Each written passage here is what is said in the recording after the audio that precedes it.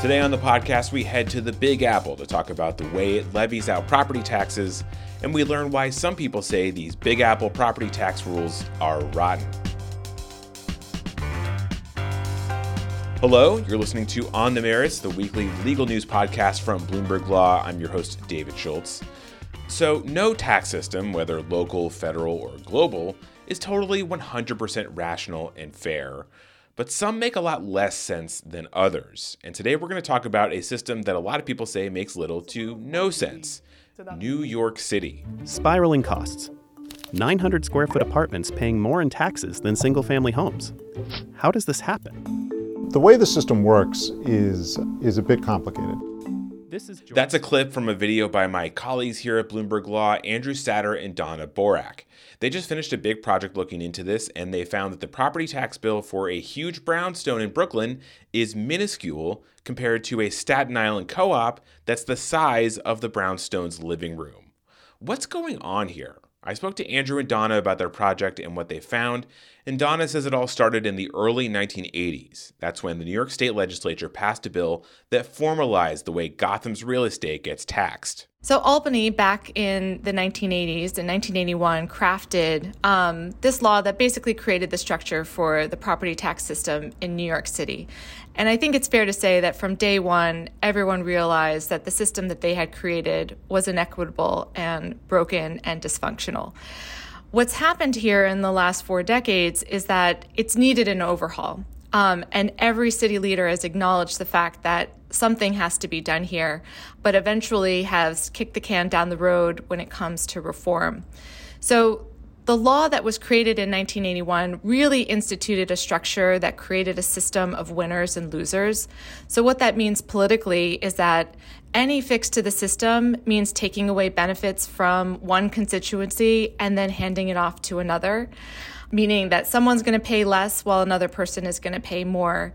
And it very well might be that wealthier single-family homeowners, the ones that are living in these gorgeous brownstones in Brooklyn, are going to be the ones that might have to pay higher tax bills. And they've kind of gotten used to very nice, low tax bills over the years. And Andrew, my colleague here, can help explain why that is. Yeah, so as Donna explained, the system was really designed to sort of limit the taxes that people who own 1, 2, 3 family homes would have to pay relative to everyone else. So they did this by creating this kind of, complicated as most tax systems are, process where they put a limit for single family homes, 1 to 3 family homes, that the assessed value can only go up 6% every year. So that if your assessed value can only go up by a little bit every year, and that's what you're taxed on, then your taxes as a result can also only go up by a little bit every year. Whereas everybody else in the city, apartment renters, co-op owners, condo owners, commercial real estate, there's really no limit on how much their assessed value can go up. And I think where there's really kind of like the example that crystallized it for me was we looked at these 2 examples. There was this 72-unit co-op in Staten Island, which was worth somewhere around $7 million. And then there was this beautiful, single-family home brownstone in Tony Park Slope, Brooklyn, which was worth somewhere around $5 million. So, you would think that the taxes for those would be roughly the same, $5 million, $7 million. But in fact, the people who live in the co-op, their tax rate is almost 2,000% more than the single-family homeowners. So that's kind of gives you a sense of the disparity that you can see in the system. Wow. So Donna, I want to talk about why New York State is unique compared to other states, because there are a lot of states that have limits on how high property taxes can go. The most infamous one I would think would be California's Proposition 13. A lot of people know that, and was actually passed around the same time that this New York law was passed. What makes New York unique, though, that leads to all these sort of wacky outcomes like Andrew was just talking about, where one building can have 2,000% more in taxes than another one? Well, there are a couple of factors here. One being that Albany actually created the property tax system that regulates how New York City does it. So New York City itself isn't really controlling the purse strings, if you will, in terms of how all of this is implemented. So that's step one, even though there are some that argue that New York City could probably do a little bit more without the legislature intervening. The second thing is that most cities don't have a 4-class system. They usually have a 2-class system where you've got residential and commercial, and here you've got 4. Yeah, so we have 4 classes. What are those 4 classes? So we've got class 1, which is single, 2, and 3 family homes. You've got in your second class rentals, co-ops, and condos. The third class is utilities, and class 4 are commercial properties. Right, and so I guess what we're really talking about here is the difference between Class 1 and Class 2. The brownstones in Class 1 and the co-ops in Class 2, right?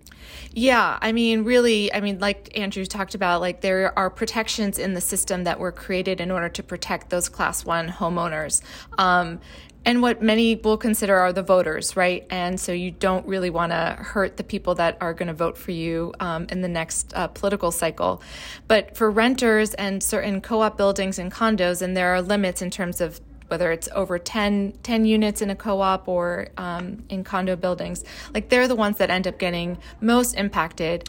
So beyond just the sort of inequity that this 2-class system, Class 1 and Class 2, has created, it sounds like it's also just really, really complicated for people living in New York City to figure out what they owe in property taxes. You had some amazing anecdotes about people who, one person who was living by Coney Island where they, were told at the closing that their property taxes would be one thing, and then as it turned out, it was more than double that. And then another woman who, had part of her driveway classified as a commercial garage, and then there was also a series of other errors, and she ended up owing $500,000 to the city.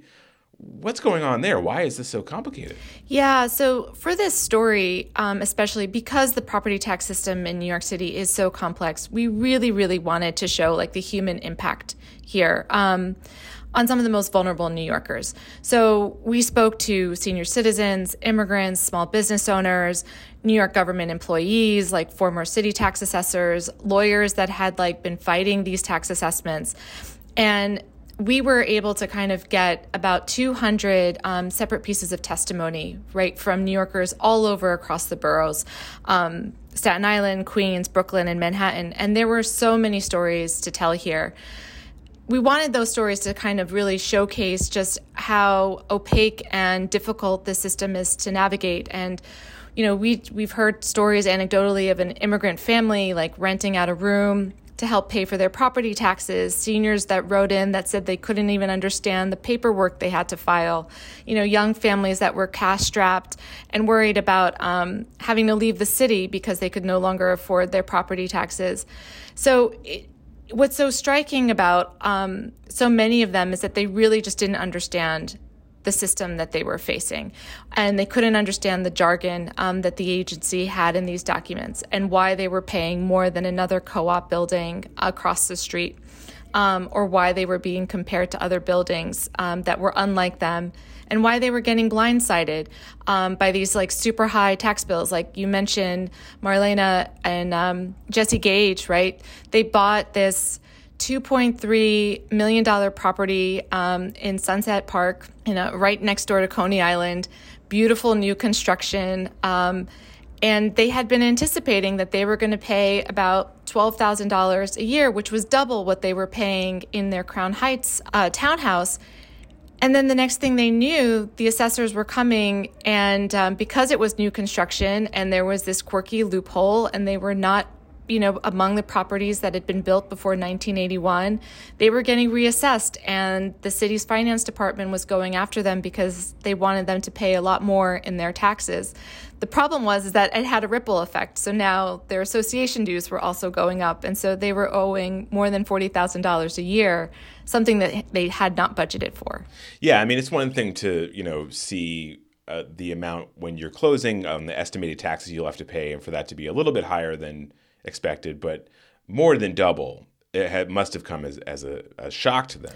Yeah, no, absolutely. And they say outright, had they known, what it was going to be, they might not have bought the house to begin with. To your point, I mean, you sort of poke around, you figure out what you're going to have to pay. You anticipate that taxes are going to go up incrementally every year. But when they make such a significant jump like that, even if you're someone that is financially established, still makes it incredibly challenging to own. So, Andrew, these are some really difficult stories to hear, people who maybe have to sell and can't afford their house. But I mean, it's taxes. People, nobody likes paying taxes, but you have to pay them.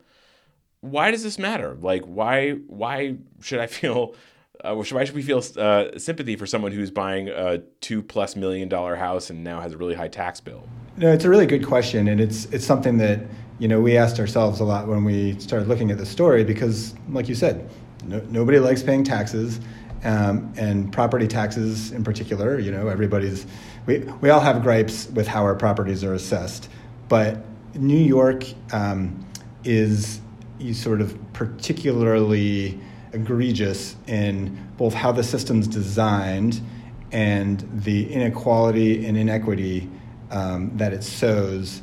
And I mean, there's just so many examples from the people we've talked about who just can't get answers and are frustrated by this, opaque system that maybe has some sort of fix for them that they don't even know about, and have to hire, some really expensive, high-priced lawyer just to even have a chance to possibly maybe get an answer that might not even be in their favor. This system really hits renters hard, hits commercial property owners hard. Anybody who rents in this system, the property taxes are probably most likely passed down to you in your rent, and you don't even know that, so you can't really advocate for yourself. Yeah, I mean, to us, really, David, it really just showed how opaque and arbitrary the system really is. There's no accountability in terms of how the Department of Finance does its work every year, and they are faced, with a monumental task. They have to assess more than 1 million properties a year, and they often don't have the resources or the staffing to do the right job. And so mistakes get repeated and reinforced, and you wind up with tax bills that you can't understand. What makes this even more of a conundrum is the fact that the revenue that the city gets from property tax, which is more than 50%, the city really needs this money. Like, this is the city's piggy bank. And so when you're talking about trying to fix a system, you don't want to jeopardize that in any way possible.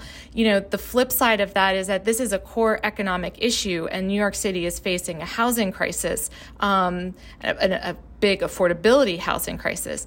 And so if you've got property taxes that are continuing to skyrocket that only amplify, that problem, I mean, you're not going to have people being able to stay and live in the city. And you need that because you need personal income tax, and you need jobs, and you need, there are huge economic ramifications to all of this.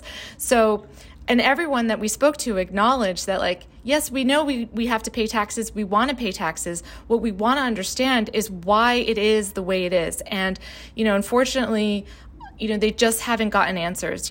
Well, that's one of the things I wanted to ask.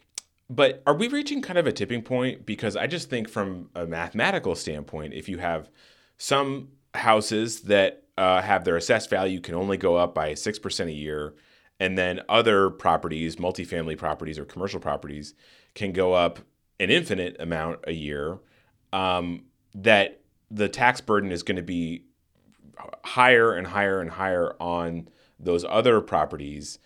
Are we getting to a certain point where the tax burden on commercial properties and on multifamily properties is getting so high that they become, unsustainable? I think it's a really good question. You're just seeing what's happening with commercial property right now, right? Because of the pandemic, and you don't have remote workers coming in. And so that is depreciating its value. And what does that have property tax implications? And I don't know what happens next. I think that we're on an unsustainable path. that needs to be fixed, and there are a lot of different pieces that need to be fixed.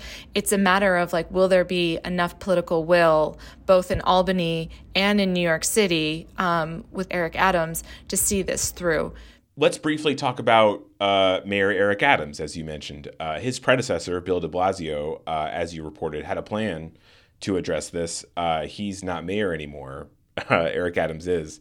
Is Eric Adams going to pursue this the way that Mayor de Blasio did, or is this something that's kind of now going to be put on the shelf? Well, Eric Adams has said that he is going to make this a priority in his first year of his administration. And his office let us know just in the course of reporting the story that like they're reviewing all property tax related issues, and including tax lien sales. I know that is something that Mayor Adams has been very vocal on. You know, he acknowledges that this is an unfair system. You know, having said that, you know, former Mayor Bill de Blasio also acknowledged that this was an unfair system. He campaigned on the fact of the tale of two cities, right? That he was going to be the mayor that like addressed inequality issues, especially property tax reform.